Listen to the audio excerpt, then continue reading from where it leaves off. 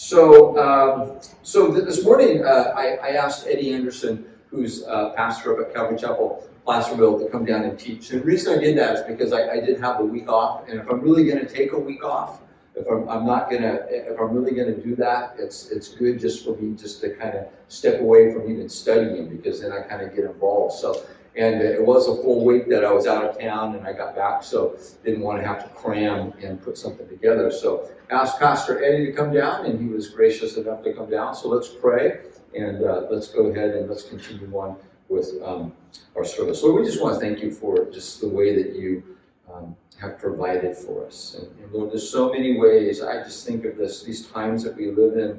And Lord, there's a lot of things, there's a lot of negativity, but then I get to think, wow, the times that we live in, there's so many neat things that I have available to me. And Lord, just being able to have the Word and the amount that we have of the Word, and just in print form and even on our electronic devices, Lord, we're so privileged. And Lord, we just want to thank you for your goodness. We want to thank you for everything that you provide. I want to pray, Lord, this morning over just our teaching this morning. We want to thank you that we're going to be taught from the Word, and we're going to hear your voice. And so I pray you open up our hearts. I want to pray for even that prophetic quality of the Word to come forth, that it would be speaking very directly into our lives, as you're so good at doing.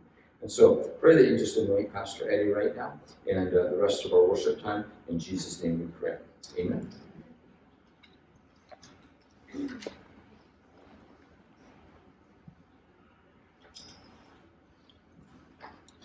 All right, can you guys hear me okay?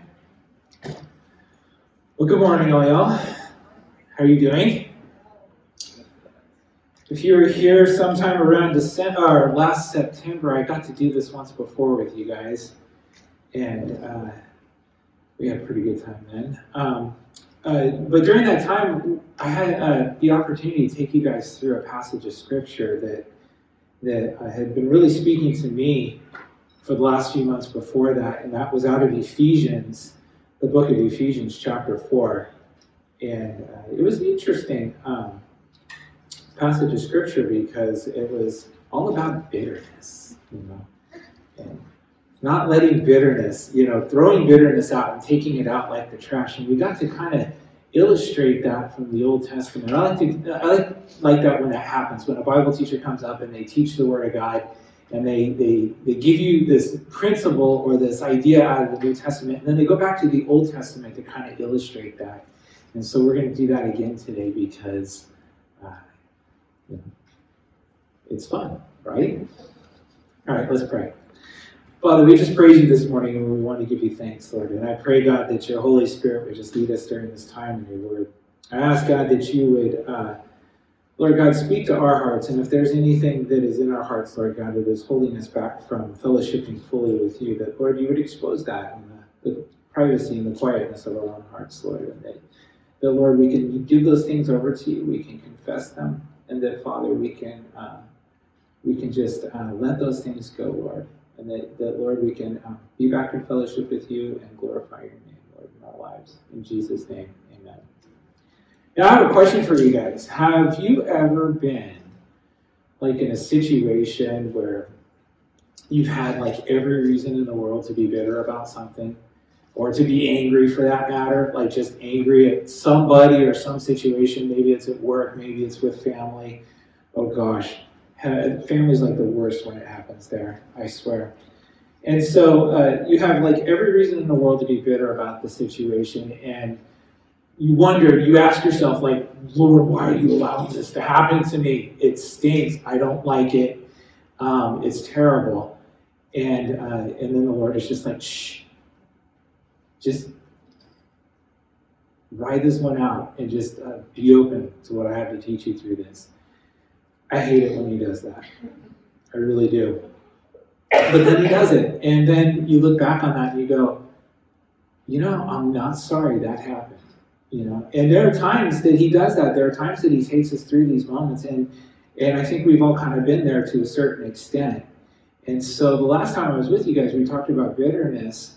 But sometimes there's anger that comes out of situations like that. And you go, what do you do with that? What do I do with that, right?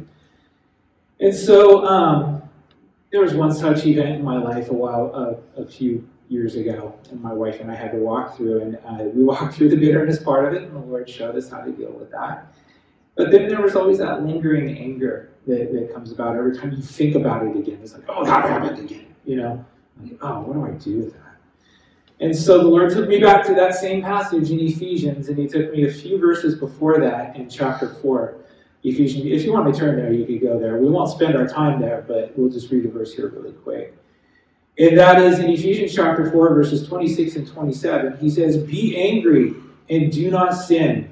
Do not let the sun go down on your anger and give no opportunity for the devil." This is one of those passages that can be easy to miss what Paul was trying to say. It can be easy to miss what he was trying to communicate to that church in Ephesus. Now, if you don't know the history of the church of Ephesus, it was a church that was comprised both of Jewish believers and Gentile believers. Because, usually when Paul would go to a city, he would start out by going to the synagogue first, and when he got kicked out of there, he would go preach to the Gentiles, and that's kind of how Ephesus got started. Well, there were some believers that actually came out of the synagogue, and then others that came from his preaching and teaching and evangelizing in the city square and places like that. And so that's kind of who made up the church in Ephesus at that time. It was also the church that Paul spent most of his time at during his missionary journeys. He spent almost 3 years there. In our Western way of thinking, we can easily read verse 26 and assume that what Paul meant to say was, don't go to bed angry. I mean, have you guys ever read that verse and said, okay, so what Paul's saying is don't go to bed angry? Okay, maybe I'm going to. That's all right.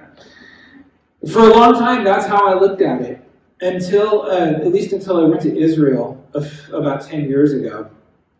And it was there that I learned that in Jewish culture, the Jews, they tell time differently than we do here.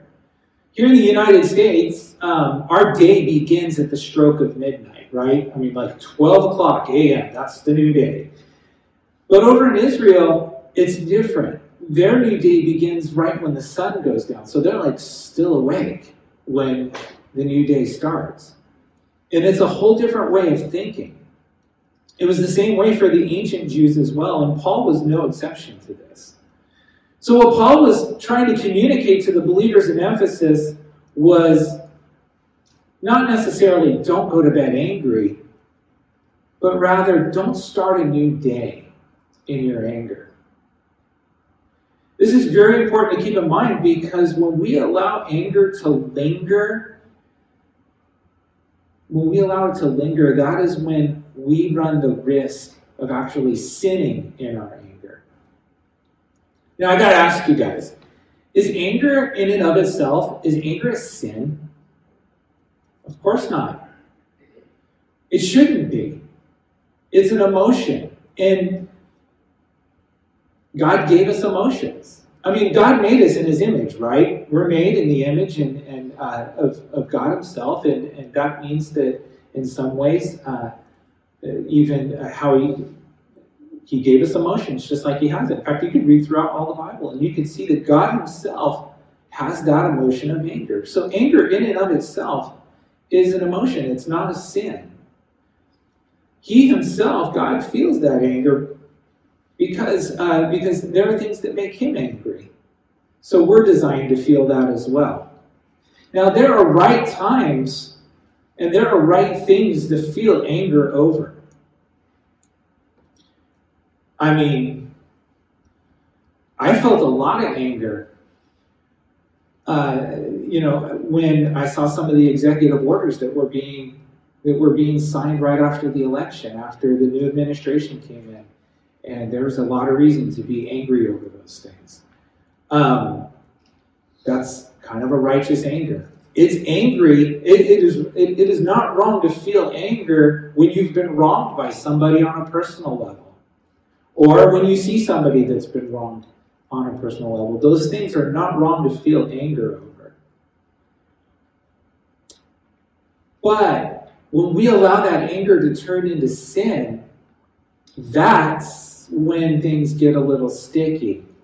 So the next question that I have is when does anger become sin? And the answer to that is it becomes sin when that anger crosses the line over into harming someone either in thought, in word, or in deed. You guys understand that? So it's not wrong to feel anger over a situation, but the minute you start thinking about getting back at the person or saying something that would be just as harmful or even doing something that could be harmful, it starts right at the thinking, and that's where anger begins to cross over to that. In verse 27, Paul went on to say, and give no opportunity to the devil.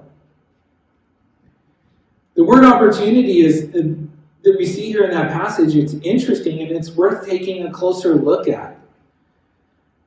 That particular word in the Greek is used over 94 times all throughout the New Testament, and it's translated into many different words. It's not just translated into opportunity. In fact, most often it's translated into the word place, as in giving somebody a place to sit or place to stay. It's also translated into the word room and also the word position. All of those words really give us a sense of something geographical. Kind of like taking or giving up territory in a sense. In fact, the Greek scholar Zodiates gives us a great definition of the word opportunity, the Greek word for the opportunity. He says it's as occupied or filled by anything or any person, a spot, a place, room to give. Another English version of the Bible actually translated that same word in this passage as a foothold. You can read that, and give no foothold to the devil. That term foothold is a military term, and it's used to describe a situation when you or your enemy have gained the advantage over your opponent by gaining a key piece of territory.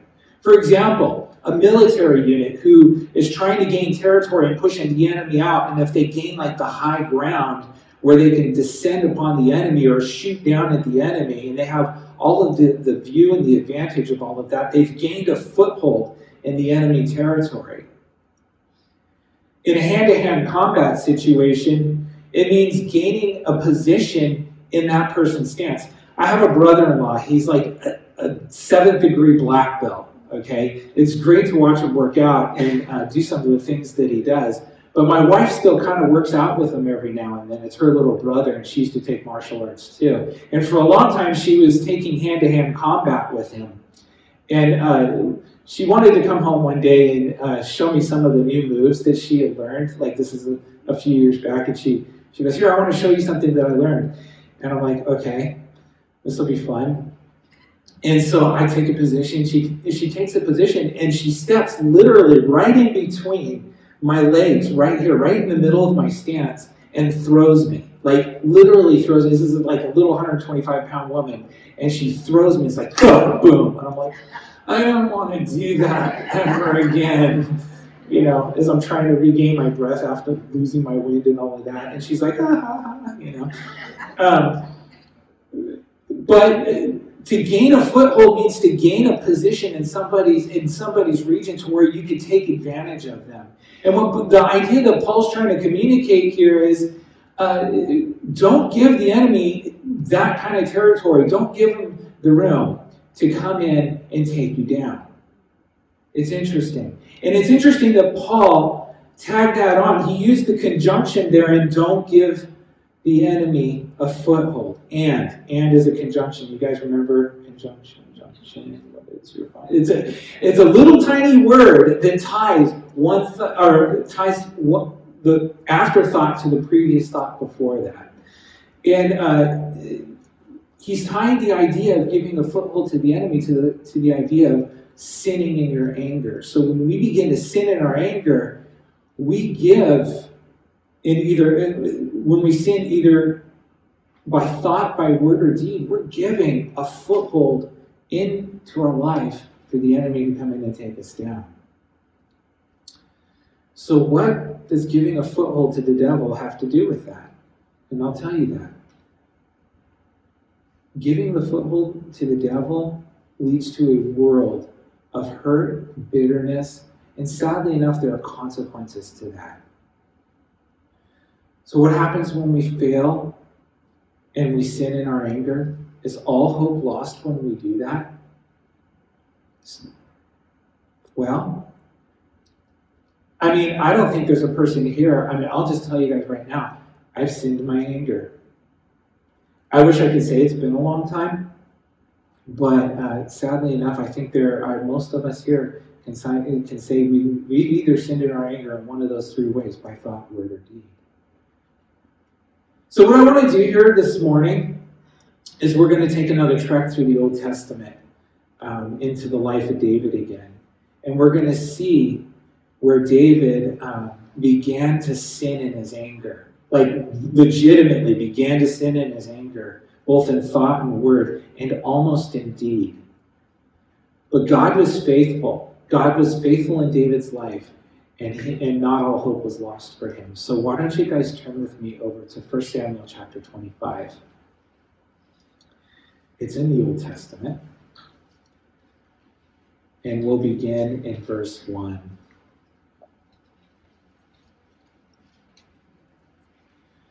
Verse 1 begins, and it says, "Then Samuel died." If you guys don't know who Samuel is, you can read back a few chapters at the beginning of the book, but he was kind of the prophet of the nation at that time, and he was kind of really God's mouthpiece to the people of Israel. And he was the one who anointed both King Saul as the king, and then ultimately when God took his blessing and his anointing from Saul, he was the one that came and anointed David as king as well, all by God's decision. And so now we come to a time in David's life where this person who's kind of the mouthpiece for God, for the nation of Israel, he passes away, he dies. And it says, "Then Samuel died, and the Israelites gathered together and lamented for him. And they buried him at his home in Ramah. And David arose and went down to the wilderness of Paran.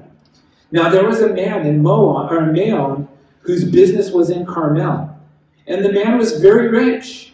He had 3,000 sheep and 1,000 goats. And he was shearing his sheep in Carmel. The name of the man was Nabal, and the name of his wife Abigail. And she was a woman of good understanding and beautiful appearance. But the man was harsh and evil in his doings, and he was of the house of Caleb." Now, if you're familiar with the life of David and kind of his story and how it takes place in the first book of Samuel, these events take place at a time where he was experiencing a lot of frustration and trial. It was a difficult time in David's life. He had been literally on the run, living in the wilderness, in caves of all places, and also camping out with the enemies of Israel, and he had just been running for his life from the very guy he was supposed to be serving, and that was King Saul. Saul wanted nothing more to do to David than to kill him. He had tried several times, and he'd been chasing him all around during this time. And in the previous chapter, the last time I was with you guys, we saw that David wanted peace between him and Saul. He didn't desire to kill Saul. He wanted peace between their two households. He wanted peace between themselves. And he even had the opportunity to take Saul's life. And he could have struck Saul down in an act of bitterness when he was given that opportunity in a little cave, kind of in a place called En-Gedi. But David was a man after God's own heart, and he wanted to do what was honorable before the Lord. And so he did, and he spared Saul's life. In verses 1 through 3, we're introduced to two new characters in the narrative of the life of David. The first one is a man by the name of Nabal, who, interestingly, if you look up his name, it actually means fool. He was a rich man. This guy had flocks, he had a house, he had property, he had servants, he was rich. The second character that we're introduced to was Nabal's wife, Abigail. And if you look up her name, it means my father's joy. And it's a pretty appropriate name for this woman. In other translations, we read that Abigail was a discerning woman. And as we read on, we're going to see why she was discerning. But Nabal himself, we're told, was a harsh and a badly behaved character. This guy he did not treat people well. Now, there's a few of those people in this world, aren't there? I mean, I've met a few. I used to work in real estate. Trust me, there's badly behaved people. And there always has been. So, verse 4. Then David heard in the wilderness that Nabal was shearing his sheep. David sent 10 young men, and David said to the young men, "Go up to Carmel, go to Nabal, and greet him in my name. Thus you shall say to him who lives in prosperity, peace be to you, peace to your house, and peace to all that you have. Now I have heard that you have shearers.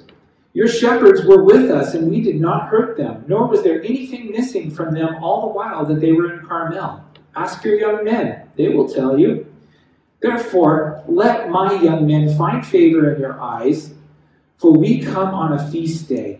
Please give whatever comes to your hand to your servants and to your son David." So, to kind of give a little bit of a backstory here, David had been, as he was on the run with Saul, had been camping out in various areas, and he happened to come to the area known as Carmel, and he's hanging out in this area, and this guy Nabal had all of his young men and his servants and his shepherds taking care of the sheep in that area, and it was right during shearing season, and so they're getting ready to, shear the flocks, and David he did Nabal a favor. I mean, without even being asked to do it, he starts taking care of the men and making sure that, no nefarious people attack the flocks and keeping them safe. His men didn't touch anything. And so, he really had helped this guy out. And so finally, David's like, okay, it's a feast day. I got to feed my men. And so he sends 10 of his own young guys to Nabal to appeal to him to, hey, can you help us out a little bit here, we're hungry, we've been helping you guys out. You kind of get the idea, Well, with what was going on. And so having a guy, especially having a guy like David around with like 600 fighting men and keeping the bad guys away, that's kind of a big service right there, especially in that time. When we consider what David had provided for this man, it kind of really puts David's request into perspective. Even though it seems like he's asking for a lot, it really wasn't. He was just asking for whatever food he had on hand, And this guy was wealthy. He could have spared it. So we pick up in verse 9. So when David's young men came, they spoke to Nabal according to all of the words in the name of David and waited. Then Nabal answered David's servants and said, "Who is David? Who is the son of Jesse? There are many servants nowadays who break away from each one from his master." That's kind of a cut in. He knew exactly who David was, and he knew that he and Saul were been at odds, and he kind of points that out. "Shall I then take my bread and my water and my meat that I have killed for my shearers and give it to the men when I do not know where they are from?" So David's young men turned on their heels, and they went back, and they came and told him all of these words. Boy, Nabal's something else, isn't he? Here are these young guys sent by David, and they're like kindly asking for a little assistance. And the answer they get back, the answer that they get is nothing short of just pure rudeness. That's just a rude answer. It's rude that he treated them that way, and the answer was even rude.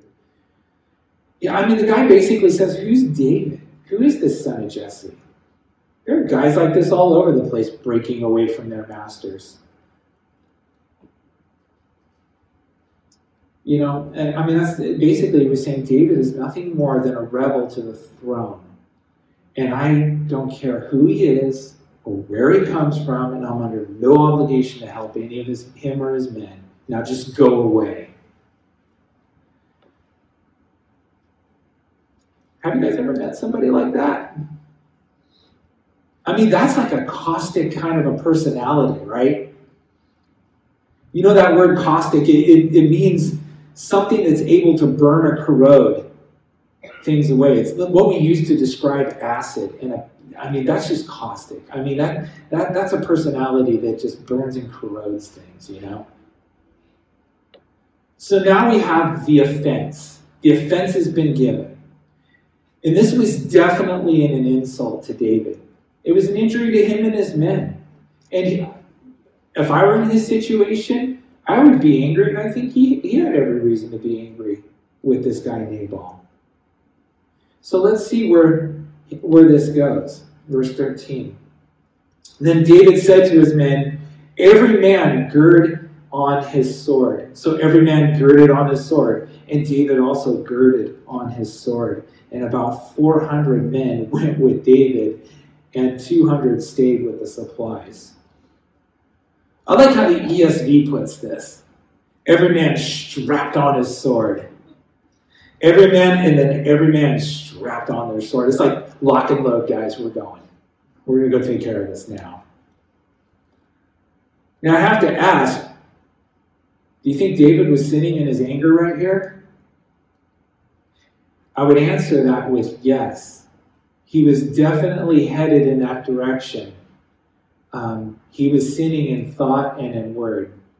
He definitely had harming Nabal as his intent. He was going to teach this guy a lesson. And he was going to lead others to do it with him. So in thought, because he had the ill intent to do harm to Nabal, but also in word, because he was leading his men to do it. This is really interesting when we take into consideration the restraint that David had when he exercised not killing Saul in the previous chapter.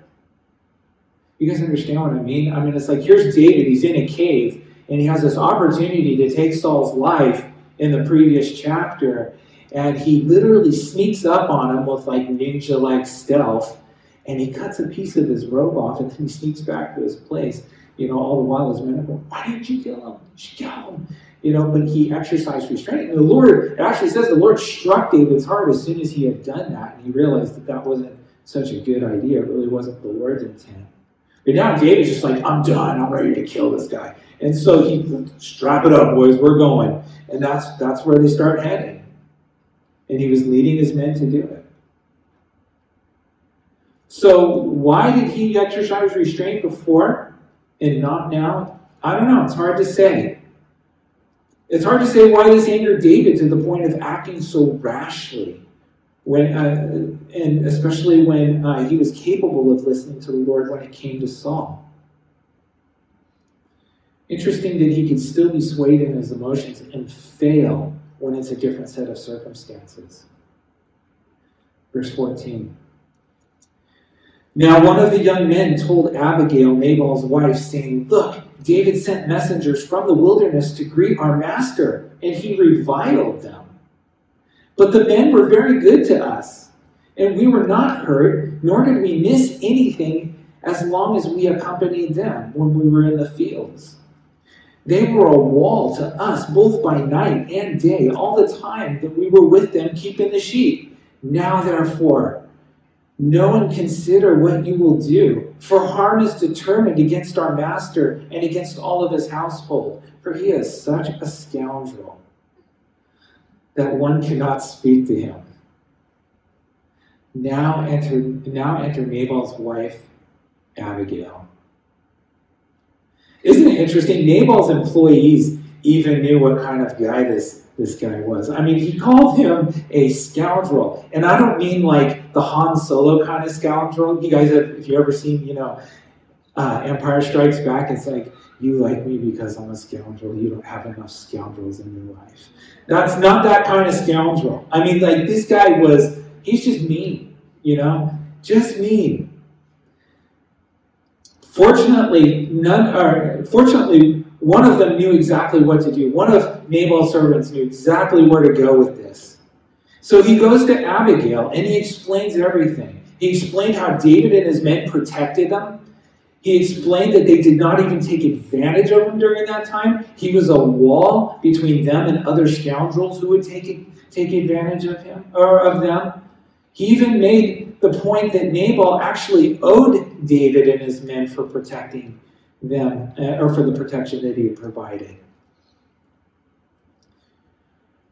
Verse 18, then Abigail made haste and took 200 loaves of bread, two skins of wine, 5 sheep already dressed, 5 seahs of roasted grain, 100 clusters of raisins, 200 cakes of figs, and loaded them on donkeys. And she said to her servants, go on before me. See, I'm coming after you. But she did not tell her husband Nabal. So it was, as she rode the donkey, that she went down under cover of the hill, and there were David and his men coming down towards her, and she met them. When verse 3 said that Abigail was a discerning woman, I think it was an understatement. As we look at the next few verses in the chapter, what we're going to see is that Abigail is a beautiful picture, an absolute glorious picture of the Holy Spirit and how he can intervene into the life of a believer, especially when we're on the verge of sinning. He intervenes into our lives that way. He intervenes into my life that way. Especially when we're on a path that can lead us to some very dire consequences. Verse 21, now David had said, surely in vain, I've protected all this fellow has in the wilderness, so that nothing was missed of all that belonged to him. And he repaid me evil for good. May God do so and more also to the enemies of David if I leave one male of all who belong to him by morning light. So in verse 21, we see David was right. Nabal was an ungrateful person, okay? But in verse 22, here's where David was wrong. Going and seeking justice on his own was not the correct course of action here. Now let's look at Abigail and how she dealt with David's anger. In her reasoning with David, there are four things I think we can see with the way that she had approached David to deal with this situation. Number 1, Abigail acknowledges the truth of the situation. She's going to acknowledge the truth.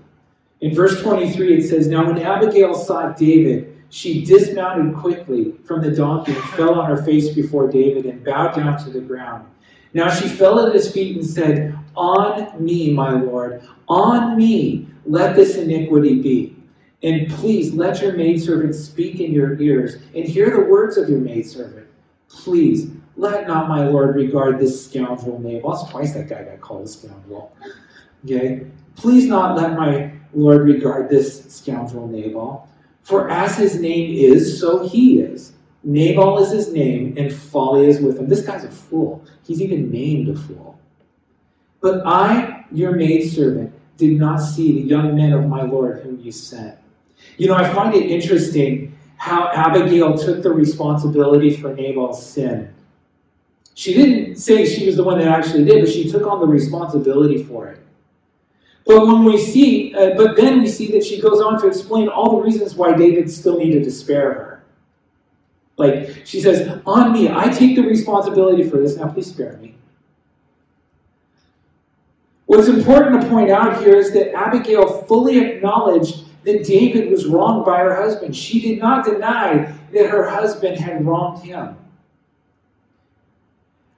I'm going to submit to you guys that the Holy Spirit is not unaware of the wrongs that we sometimes face from others. He is not unaware of when people do things that are harmful to us or in some way hurtful. Nor is he unaware of the type of people that we suffer these things from as well. God knows. It's not that he's unaware. And so the first thing that we see is that Abigail acknowledged the truth. I get it. My husband's a scoundrel. Okay. The second thing that she does is we see that she appeals to David's conscience. Let's look at verse 26. Now therefore, my Lord, as the Lord lives and as your soul lives, since the Lord has held you back from coming to bloodshed, and from avenging yourself with your own hand. Now then, let your enemies and those who seek harm for my Lord be as Nabal. So right here we see Abigail appealing to David's conscience. What's interesting is how she actually said it. In the past tense, as in like the Lord has already restrained you, David. The Lord has restrained you from the blood guilt and from saving yourself by your own hand. You know, I think most of us here have been in those situations where we've been genuinely wronged by some scoundrel or another, and we've experienced that kind of a thing. You know, it's kind of funny. Somebody gave me really wise words once in a situation like that. They basically said, and I was at a point where I was ready to, in my heart and in my mind, I was ready to take somebody to court for slandering my wife, for slandering us, and whatnot. I mean, I was there. And I sat down, and the person said, you know, when we're wronged, we have a choice. We can either let the Lord be our defense, or we can try to defend ourselves. And you know what? He will let us do that. God will let us defend ourselves. But wouldn't it be better to have him be our defense in situations? I know that's kind of hard to comprehend if you're in the midst of something, but, you know, there's wisdom in that. So the third thing that we see is that Abigail advocates for David to forgive and let the Lord defend.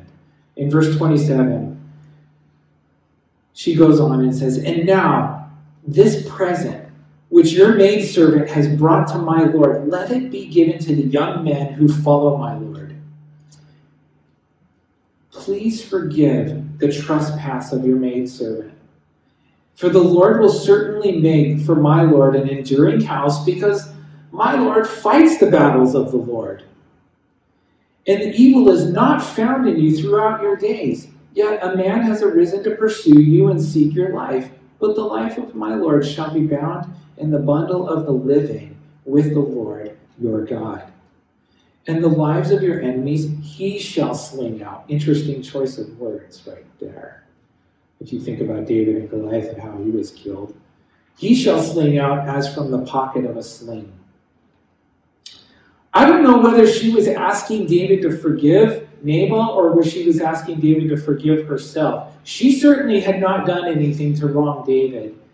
But again, she was kind of just taking on that responsibility for Nabal's trespass. Regardless, forgiveness up front is an absolute necessity in situations like this. If we're not prepared if we don't forgive up front, we're not going to be prepared to forgive, period. It's got to be there right up front. She also reminded David of who he was and what he was called to do.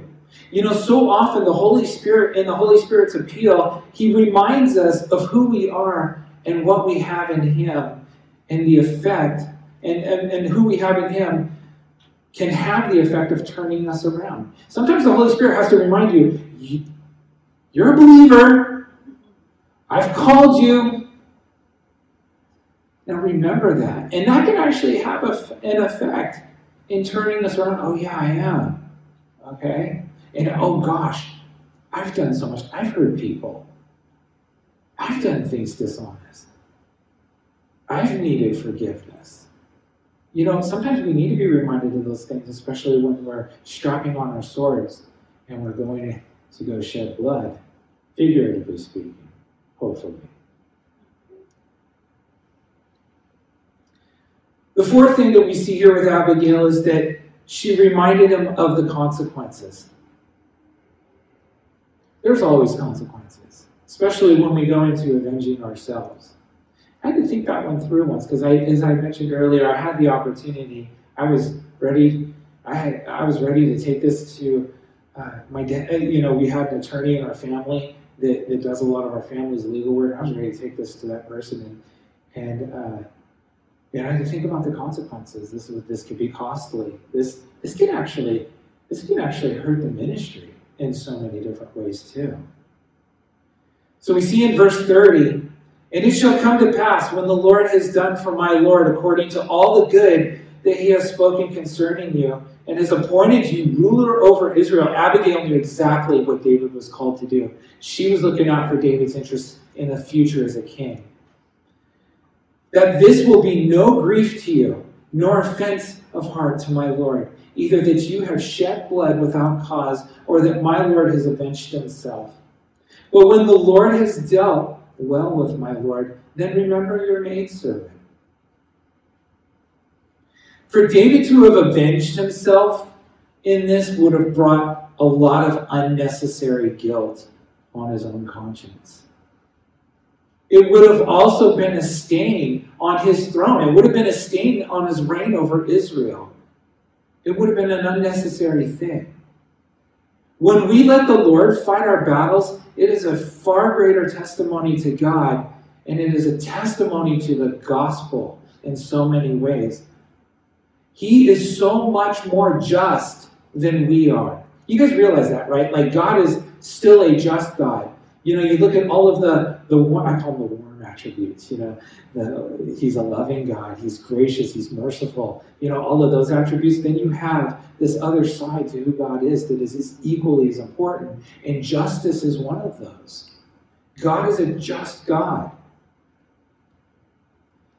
And he's so much more just than us because, number one, he knows the bigger picture. He sees everything. We don't see everything. A lot of times we want to execute justice based upon our own assumption in the situation. But God actually knows the heart, and he sees things. And he's able to work things in ways that we never could think were possible or imaginable, especially when we release our grievances to him. See, David knew this about the Lord. He was already exercising it in his relationship with Saul. But sometimes, when somebody does one thing and you're like, okay, I could deal with this, Lord, it's yours. And then it happens to you from another place, somebody else comes in and offends you and you're just like, I'm done, at that moment. And it's like, no, if you're going to exercise this, we need to be consistent in that. David knew this about the Lord. You can see it because the Psalms are loaded with acknowledgments about this truth of God and his justice and all of that. So let's recap for a second here. First, Abigail acknowledged the truth. Secondly, she appealed to David's conscience. Third, she reminded David to forgive and let the Lord be his defense. And lastly, she reminded him of the consequences. What an amazing example of how the Holy Spirit can work in our hearts when we are angry because we've been wronged in some way, shape, or form. Now, let's see what David did. Verse 32. Then David said to Abigail, "Blessed is the Lord God of Israel, who sent you this day to meet me.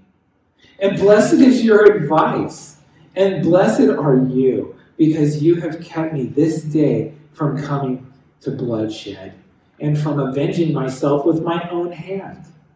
For indeed, as the Lord God of Israel lives, who has kept me back from hurting you, unless you had hurried and come to meet me, surely by morning light no males would have been left to Nabal."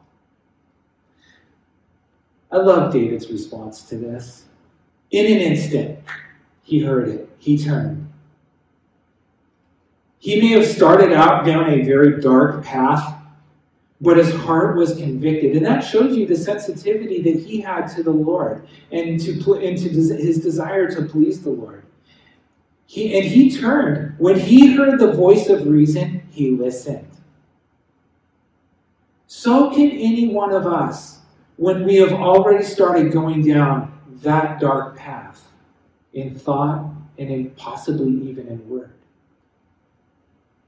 If we just take a moment and let our anger be placed at the Lord's feet, at the foot of the cross, trust me, he is always right there. Verse 35, so David received from her hand what she had brought to him. And he said to her, go up in peace to your house. See, I have heeded your voice and respected your person. So what did David do? He listened. Sometimes we just need to let it go. I'm not going to sing the Disney song, I promise you.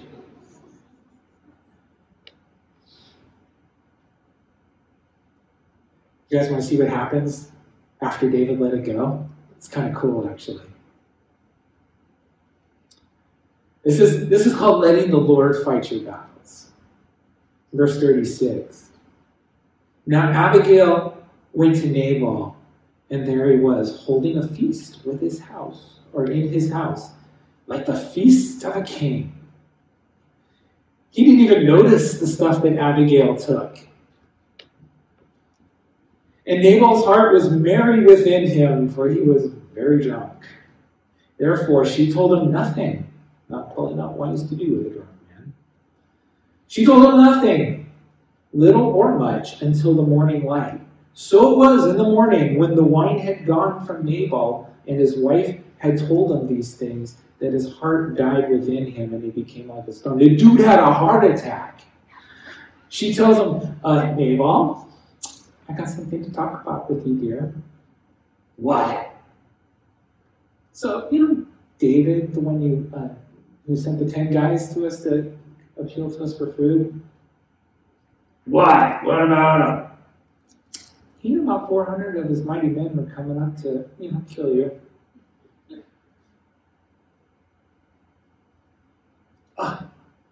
Dude had a heart attack. I would have a heart attack. Don't have enough guns.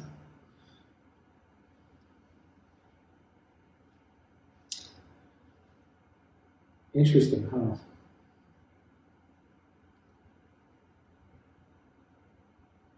There we go. So when David heard that Nabal... Oh, wait. Yeah, sorry. I lost my place. It happens. So it was in the morning. And then it happened after about 10 days that the Lord struck Nabal and he died. The Lord's going to defend. He will. It may not be in the timing that we would like, but he is so capable of defending us. I'll be honest with you guys about this. You may not even get to see the Lord deal with it.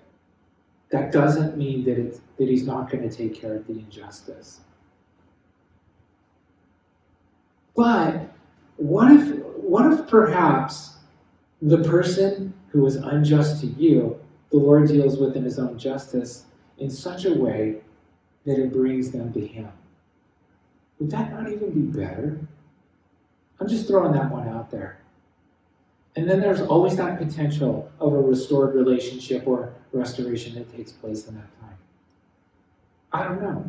And maybe this person doesn't turn, and their heart is so hard, and they're just a scoundrel to you for however long, forever. The Lord's going to deal with it when all this is said and done here. Verse 39. So when David heard that Nabal was dead, he said, "Blessed be the Lord, who has pleaded the cause of my reproach from the hand of Nabal, and it has kept his servant from evil. For the Lord has returned the wickedness of Nabal on his own head." Boy, I think David was very grateful that he did not let that sin escalate. I know from situations that we've been through that those are times that I personally, during those times that I was able to hear the voice of the Holy Spirit and obey by turning my anger and giving it to the Lord. I was very grateful that it did not escalate when it could have. Because those times that I haven't, and I let those things escalate, I cannot look back on those times without some form of regret in one way, shape, or form.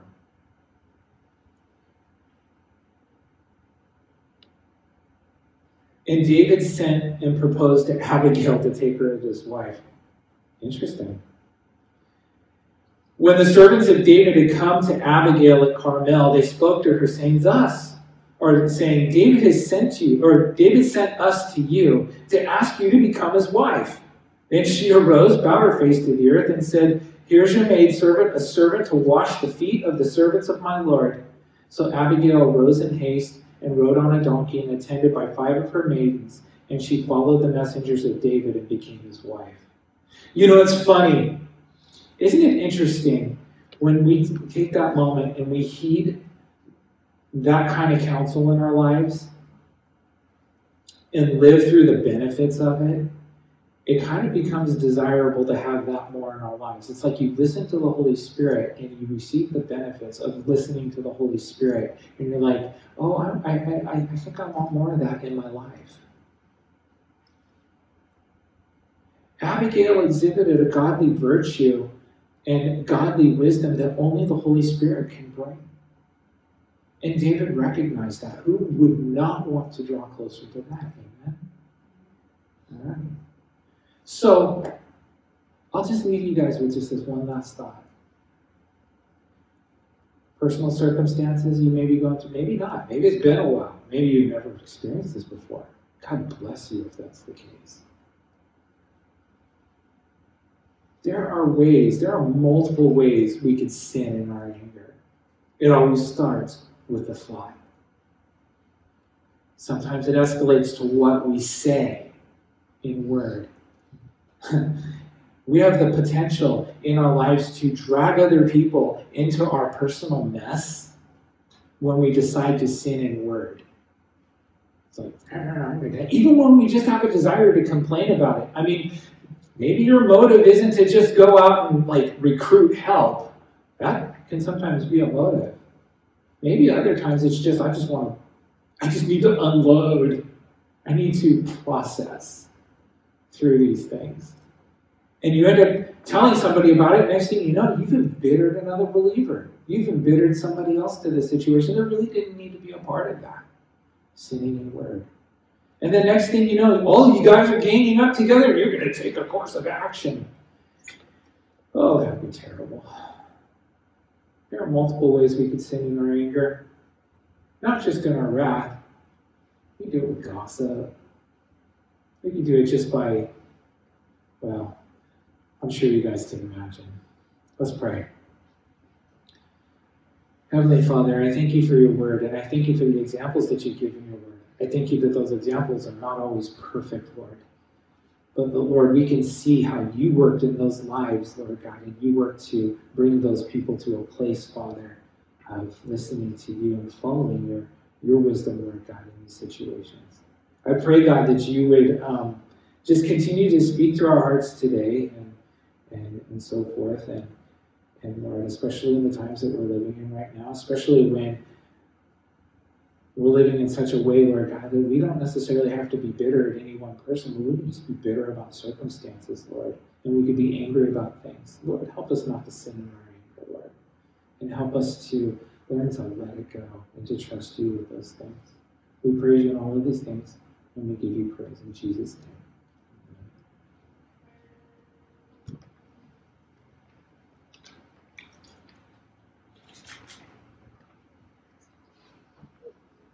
Thank you, Eddie. That was a very good teaching. I really appreciated the insight, into the stronghold and just how, that's just a position of the enemy. And I was really thinking, it's really something that, when there's a foothold, when there's a foothold, what does a foothold do? When the enemy gets a foothold, then he builds a stronghold, doesn't he? That's what he does, is he builds a stronghold.